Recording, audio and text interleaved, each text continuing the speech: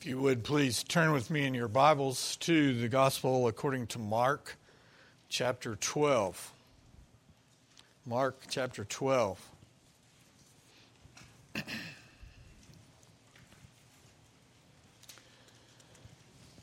Jesus had entered Jerusalem on Sunday and was openly and enthusiastically proclaimed the Messiah as the city heard the roar of the crowd shouting, "Hosanna," which means "save us now." "Hosanna, Son of David, blessed is he who comes in the name of the Lord." He'd cursed the fig tree, a symbol of a spiritually barren Israel, and it was found withered the next day. Then with righteous anger, he had cleansed the temple, fulfilling a messianic prophecy in Malachi 3 that God would send the Messiah to purify the temple of extortion and the commercialization of religion. In other words, by his actions, he presented himself as the Messiah and claimed authority over Israel's religious life. And then when surrounded by the chief priests, scribes, and the elders, in other words, the Sanhedrin, the ruling body of religious Israel, who were all incensed that he was doing these things without his permission, their permission, Jesus refused then to tell them where his authority came from because of their blatant hypocritical unbelief. And now in our passage today, Jesus went even further, using this occasion with most of the Sanhedrin right there in front of him, to deliver what most consider to be a judgment parable. The parable of the wicked vineyard keepers in the first 12 verses of Mark 12. The Jewish religious leaders recognized at once that this parable was pointedly condemning them, but also at the same time, Jesus was graciously revealing the hardened hearts of the leaders in order to reach the hearts of his people. And we see this in what I think is a great outline of these 12 verses. It puts the emphasis where it should be. First, we see that this parable gives us a picture of the hope that God has for his people in verse 1. And then we see the kindness of God for his own in verses 2 through 8. And then we see the severity of God in verse 9. And fourthly, we see the ultimate triumph of God in history in verses 10 and 11. And then in the very last verse, we see the religious leaders' hatred of Jesus and their fear of the people really, really increasing. As we go through this passage, remember that this is a lens through which we can see and evaluate our own lives. If you are able, would you please stand as I read Mark 12, verses 1 through 12. I'll be reading from the English Standard Version.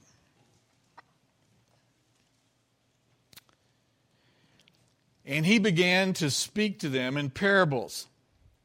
A man planted a vineyard and put a fence around it and dug a pit for the winepress and built a tower and leased it to tenants and went into another country.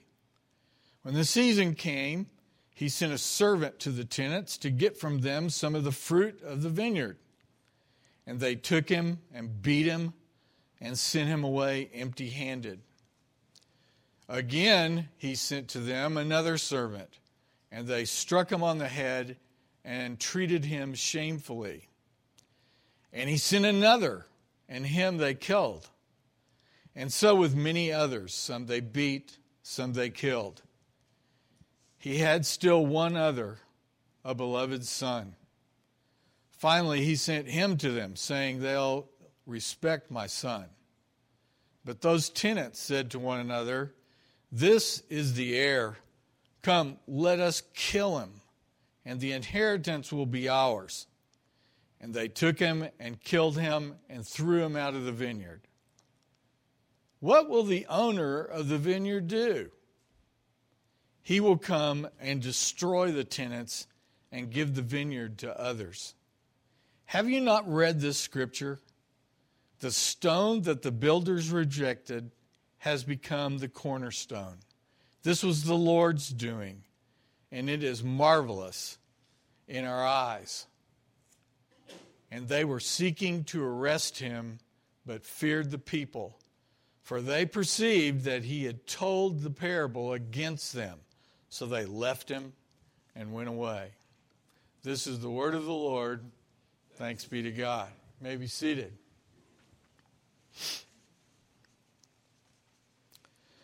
So, first here we get a picture of the hope that God has for his people in verse 1. And he began to speak to them in parables. A man planted a vineyard and put a fence around it and dug a pit for the winepress and built a tower and leased it to the tenants and went into another country. And here what we really have is a picture of God's hope for his people, like the hope of a man who planted a vineyard and waited expectantly for it to produce.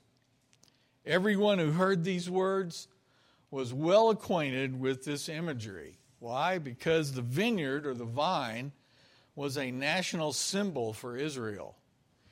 The temple that Jesus was in, or right outside of, when he was giving this address, had 105-foot vine, carved grapevine, sculpted around the door that led from the porch to the holy place. And this vine itself was inlaid with gold, and the grapes were jewels. It's hard to imagine that, is it not? It's why one of the reasons why later when the disciples are leaving the temple, what did they say? Oh Lord, look how great, beautiful this temple is. It was. It was incredible. Also, on their older coinage in the Maccabean period, right before the time of Christ, the coinage had symbols of grapes or grape leaves on them. And Jesus uses phrases from a chapter in Isaiah that's known as the Song of the Vineyard, and he uses that often. In other words, every Jew understood that the Lord was the owner of this vineyard as they listened. And they recognized the incredible work in planting it, fencing it, equipping it, and protecting it from wild animals and intruders. It was a beautiful and hopefully a very fruitful and productive place. The winepress, for example, was usually out of stone, hopefully in the ground, and it was at two levels. The top part was obviously to squish the grapes, press them, and they drained off into a lower portion that was actually the grape's juice. This is a picture that actually is the story and history of God's people, the picture that Jesus is drawing here. The tenants, the renters, the vineyard keepers are whom? They're the spiritual leaders of Israel. And with all these advantages that God had prepared and given them, the hope is for the people to be fruitful and a light to the Gentiles. In the divine plan, so much rested on these vineyard keepers, the spiritual leaders. Now, we can't hear this and just keep it in the category of ancient history and something that's kind of interesting to think about. It's spiritually relevant to every believer today. Why? Because we farm a far richer vineyard than even Israel had. We have the complete Word of God. We know the risen Christ. We have the indwelling Holy Spirit. And we have the testimony of Christians for the last 2,000 plus years. In our nation, we have so many resources available to us that one of our biggest issues for us is dependency upon all that instead of God Himself. In Luke 12, verse 48, Luke writes what Jesus said, "Everyone to whom much was given, of him much will be required. And from him to whom they entrusted much, they will demand the more." Well, the Jewish hard-hearted religious leaders heard all this. And I think we need to picture this because who was right in front of Jesus? You know, early on when Jesus healed the man that came through the roof in the house, who had the special seats right around where Jesus was? It was always the religious leaders who demanded that everybody else defer to them so they could be the closest and be the ones that are hearing the best.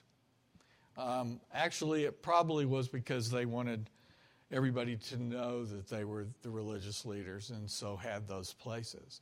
It's no different here. There was a crowd, obviously there, a big crowd because of all the people coming into Jerusalem for Passover week. But he had just been addressing the Sanhedrin, the chief priests, the elders, the Pharisees, and the scribes. Right before this, as we read and studied last week, in their question about who do you think you are? Whose authority are you operating on? You don't have our authority. So Jesus is still speaking to the same group mainly, up close and personal. And we've got to remember that. And here they are. They heard all this. And they were getting a view of their roles, once again, that was diametrically opposed to how they saw their own position. And Jesus was revealing that to everyone. They suddenly were hearing what God expected of them in the form of this story, this parable. And they knew in their hearts that they did not really care about the spiritual health of God's beautiful vineyard. Second, here in this parable, we see the kindness of God for His own people. After we read these verses, I think when you first read them, you just come away and go, wow. Well, after we calm down a little bit, we should recognize something that's very important here. Who was the one being patient and being kind? Over and over and over again. The owner who kept sending his messengers, kept sending his prophets. We read this here. When the season came, he sent a servant to the tenants to get from them some of the fruit of the vineyard. And they took him and beat him and sent him away empty-handed. Again, he sent to them another servant. They struck him on the head and treated him shamefully. One older translator from a couple of 100 years ago translated this as they broke his head. And he sent another, and him they killed. So with many others, some they beat, and some they killed. You notice the escalation of the violence? First, there was beating, and then there was more serious wounding, and finally murder. And historical records tell us that this kind of thing was actually going on in Israel right as Jesus was speaking. This kind of using up the resources of other people and taking them for yourself was very common, and it's recorded. So the people listening here, everyone knew what Jesus was talking about here. In other words, this was something personal that they knew about. If not for them, for somebody they knew outside of Jerusalem. Somebody with a vineyard who had the owners or other people, the authorities, come in and relieve them of their property and their produce. You read this kind of thing and you think, nothing's really changed down through history. But even more important than this current situation was what Jesus was mainly referring to, which was the way Israel's leaders had treated the prophets down through their history up to Jesus' day. So this was much more than a parable. For example, Elijah was driven into the wilderness by the king in 1 Kings 19. Tradition holds that the prophet Isaiah was sawn in two. Zechariah was stoned to death right next to the altar in 2 Chronicles 24. And John the Baptist was beheaded. Hebrews 11, verses 37 and 38, speaking of many of the prophets, said this: they were stoned, they were sawn in two, they were killed with the sword, they went about in skins of sheep and goats, destitute, afflicted, mistreated, of whom the world was not worthy, wandering about in deserts and mountains and dens and caves of the earth. And do you realize that most of that happened not because of their enemies, but because of the people themselves? And why was all this done? Because Israel's leaders wanted the vineyard's benefits for themselves. God's servants, his prophets, by announcing God's word, threatened the leadership's position and their financial benefits. R. Kent Hughes writes, this has a contemporary ring to it, doesn't it? We hear about it way too often. Men who have disqualified themselves from ministry are hanging on to their ministry as if the vineyard was their own. By their rejection of God's word, the spiritual advice of their peers, they are stoning the prophets who are sent to them. Spiritually, there's no difference between them and the violent leaders that we read about of old. Well, already closing their ranks as they listened, the leaders were realizing that Jesus was clearly revealing to everybody within hearing distance of him their own ultimate intention, which was what? To put Jesus to death.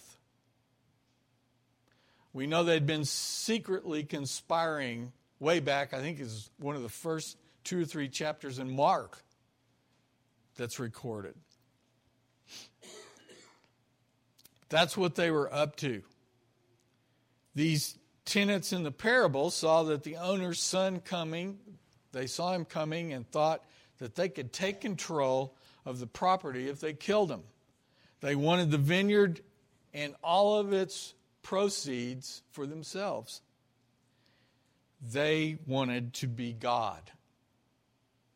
And it didn't take much as Jesus revealed this to the people that they recognized that all the pretense and posturing that these leaders did as a matter of course, they realized this was what the difference was between those men and Jesus. And remember, every time Jesus taught, there's some statement like they were astonished. And in one place it even says, why?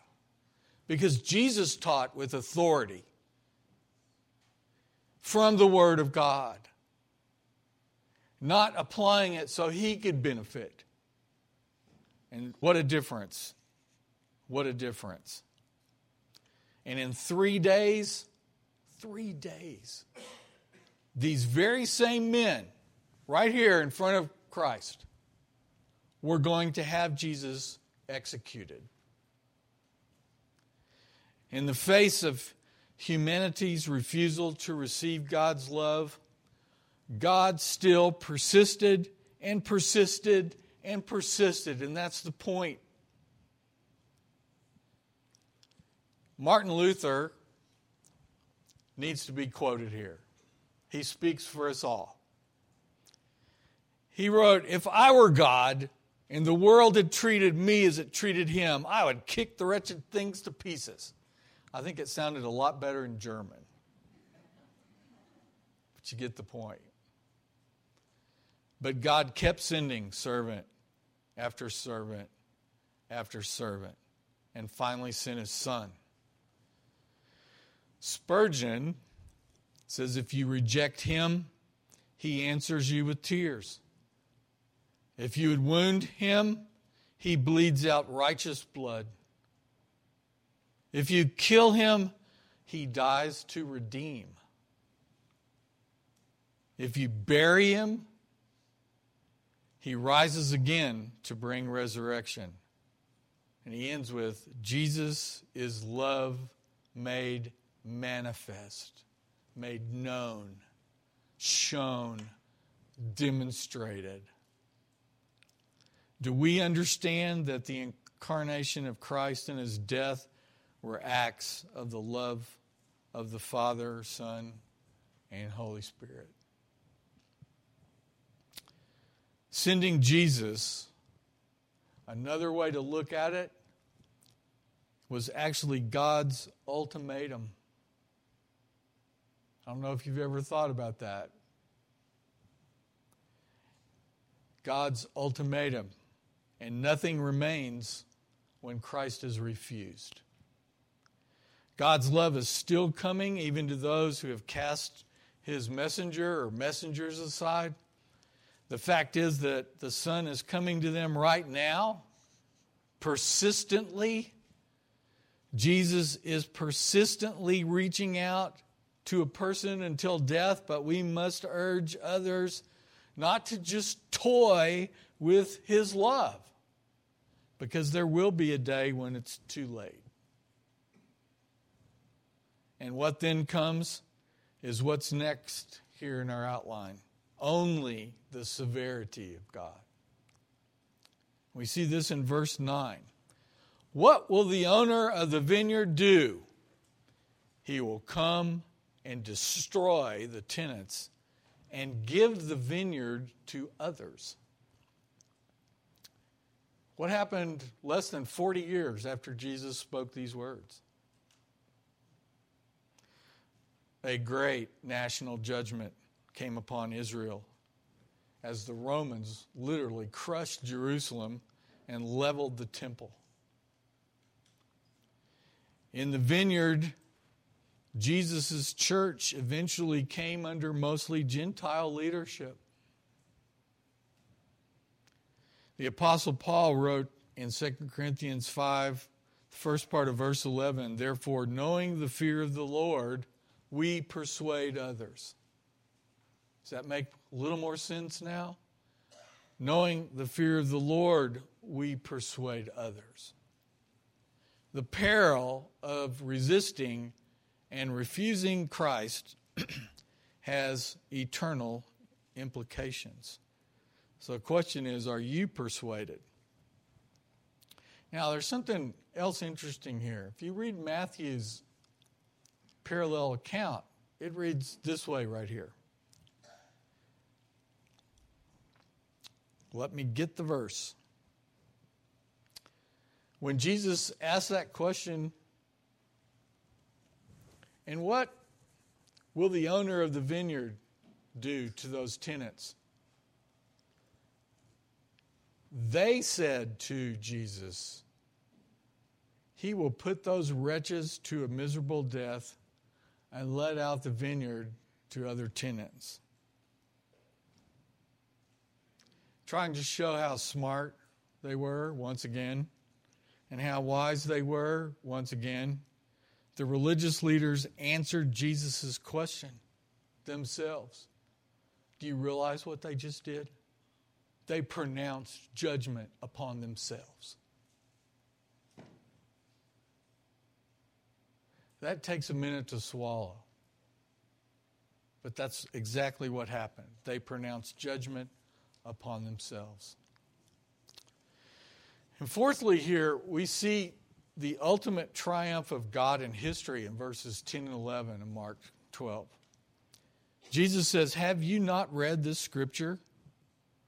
The stone that the builders rejected has become the cornerstone. This was the Lord's doing. It is marvelous in our eyes. This is simply a description of the ultimate triumph that would accompany his judgment. Now, some think that in Solomon's temple, when they were building it, that as they built these kind of buildings, much different than we build things today, there were very important, humongous stones that were actually the support for the whole thing. And the ones in the corner were the most important. And they think something happened or somebody recorded something where one of those cornerstones was rejected, and instead of just tossing it, it ended up being what we call now the keystone over one of the entrances. Why is Pennsylvania called the Keystone State? Those 13 colonies, and let me do it from your perspective, as you go down the colonies, the one in the very middle was Pennsylvania, and when you build an arch, and each stone is like this, it holds together, so which one has to be there right? The one in the very middle at the top. And some people think that's the illustration that being made. I don't know if that holds any value. The point is that what was thought to be rejected actually ended up being exalted. Jesus came knowing he'd be rejected, but also knowing that as he accomplished his mission, that the exaltation would come. So the rejected stone ended up being exalted as the chief cornerstone of the kingdom that God is building. That's important. In Matthew and Luke's parallel accounts, Jesus is recorded as flat out adding this, and the one who falls on this stone will be broken to pieces, and when it falls on anyone, it will crush him. And these are prophecies from Daniel mainly in chapter 2 and Amos chapter 9. So Jesus puts all this together as he issues, I don't know what exactly you'd call this. It's almost like an ultimatum to these men. They were mainly responsible here for the state of their charges. So those who reject Christ will be smashed by the divine stone spoken of by the prophet Daniel, the stone cut without hands, which is coming with the momentum of holy wrath. And those people who are broken to pieces by the stone, we read there in those prophecies, will become like chaff on a summer threshing floor. Remember, the wheat falls and is used. When they winnow it and throw it up, the chaff is lighter and it's just blown away and there's nothing left. There's some pretty stark pictures here of the seriousness of judgment coming. So the Sanhedrin, what had they just heard? They just heard this outline of their past history brought up in the form of a parable. Right up to the present week, when they will do to the Son of God exactly what happened to the vineyard owner's son. You know, this is not very subtle.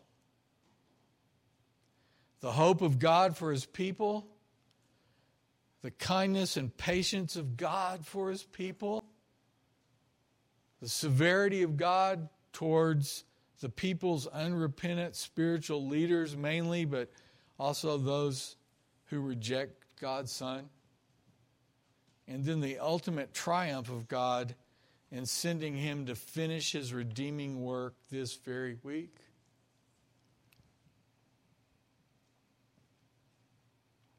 For the hope before Jesus,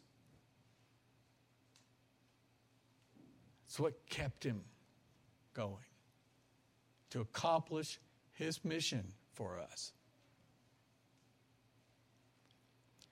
So then we read this last very, very sad and important verse in verse 12. The result. Instead of their hearts being changed and open and affected by this laid out history lesson that was now coming to fruition before their own eyes, of which they were the main players, they became even more full of hate, even more fearful of the people who had clamored, "Save us now, O Son of David." And we see that happen many times as well, do we not? They had just rejected the very one they were supposed to represent before the people. In the temple, these men had been standing right before the chief cornerstone himself. Spiritually, they had just thrown themselves off the eastern wall of the Temple Mount, which is probably where they were standing here, under the cover of the porch, running around the grounds. And on the eastern side, that means what? That spiritually they had just thrown themselves into the Kidron Valley, 450 feet, almost straight down. In other words, they had stepped into the abyss. And today the situation is just as critical. Let those who know the Lord, who follow him, who serve him, who love him, who belong to him, let us by prayer, example, and proclamation encourage others to run to the cross of Christ, the Redeemer, our only hope and salvation. And here we have a hands-on picture, demonstration, physical thing that we can experience that pictures the exact same story before us now. This supper, known as the Lord's Supper, is not appointed for the physical body, because the Lord had ended their meal for the physical body before he began this new supper. And I don't know whether everyone realizes this, but toward the end of the meal and this supper, Judas had left to betray Christ. He was not a part of this supper. Just thought it fit the context a little more seriously today. We need to remember these things. This supper is appointed for our soul. Jesus said things like, "I am the bread of life," which also help us understand what's going on here. Scripture teaches that we need the spiritual nourishment when we focus on and believe Christ of who he is and what he's done, because we forget so easily. In 1 Corinthians 10:16, the Apostle Paul writes, "The cup of blessing that we bless, is it not a participation," the word is communion, "in the blood of Christ? The bread that we break, is it not a participation or communion in the body of Christ?" This is a reality that is hard to describe. It is. And there's never found in the historical creeds and confessions in some exhaustive explanation of everything that's possible to be taught and for us to learn as we come to the Lord's table, and I'm glad. I think they did that on purpose. They did as well as they could, but they left much of it to the work of His indwelling Spirit to apply to our hearts what we need to learn as we think about the things that really did happen. And as we do what Christ instructed us to do, and regularly taking the bread and the cup in His supper, which we do here once a month, usually on this second Sunday of each month, our souls are nourished because we are believing in Christ's person and His saving work for us.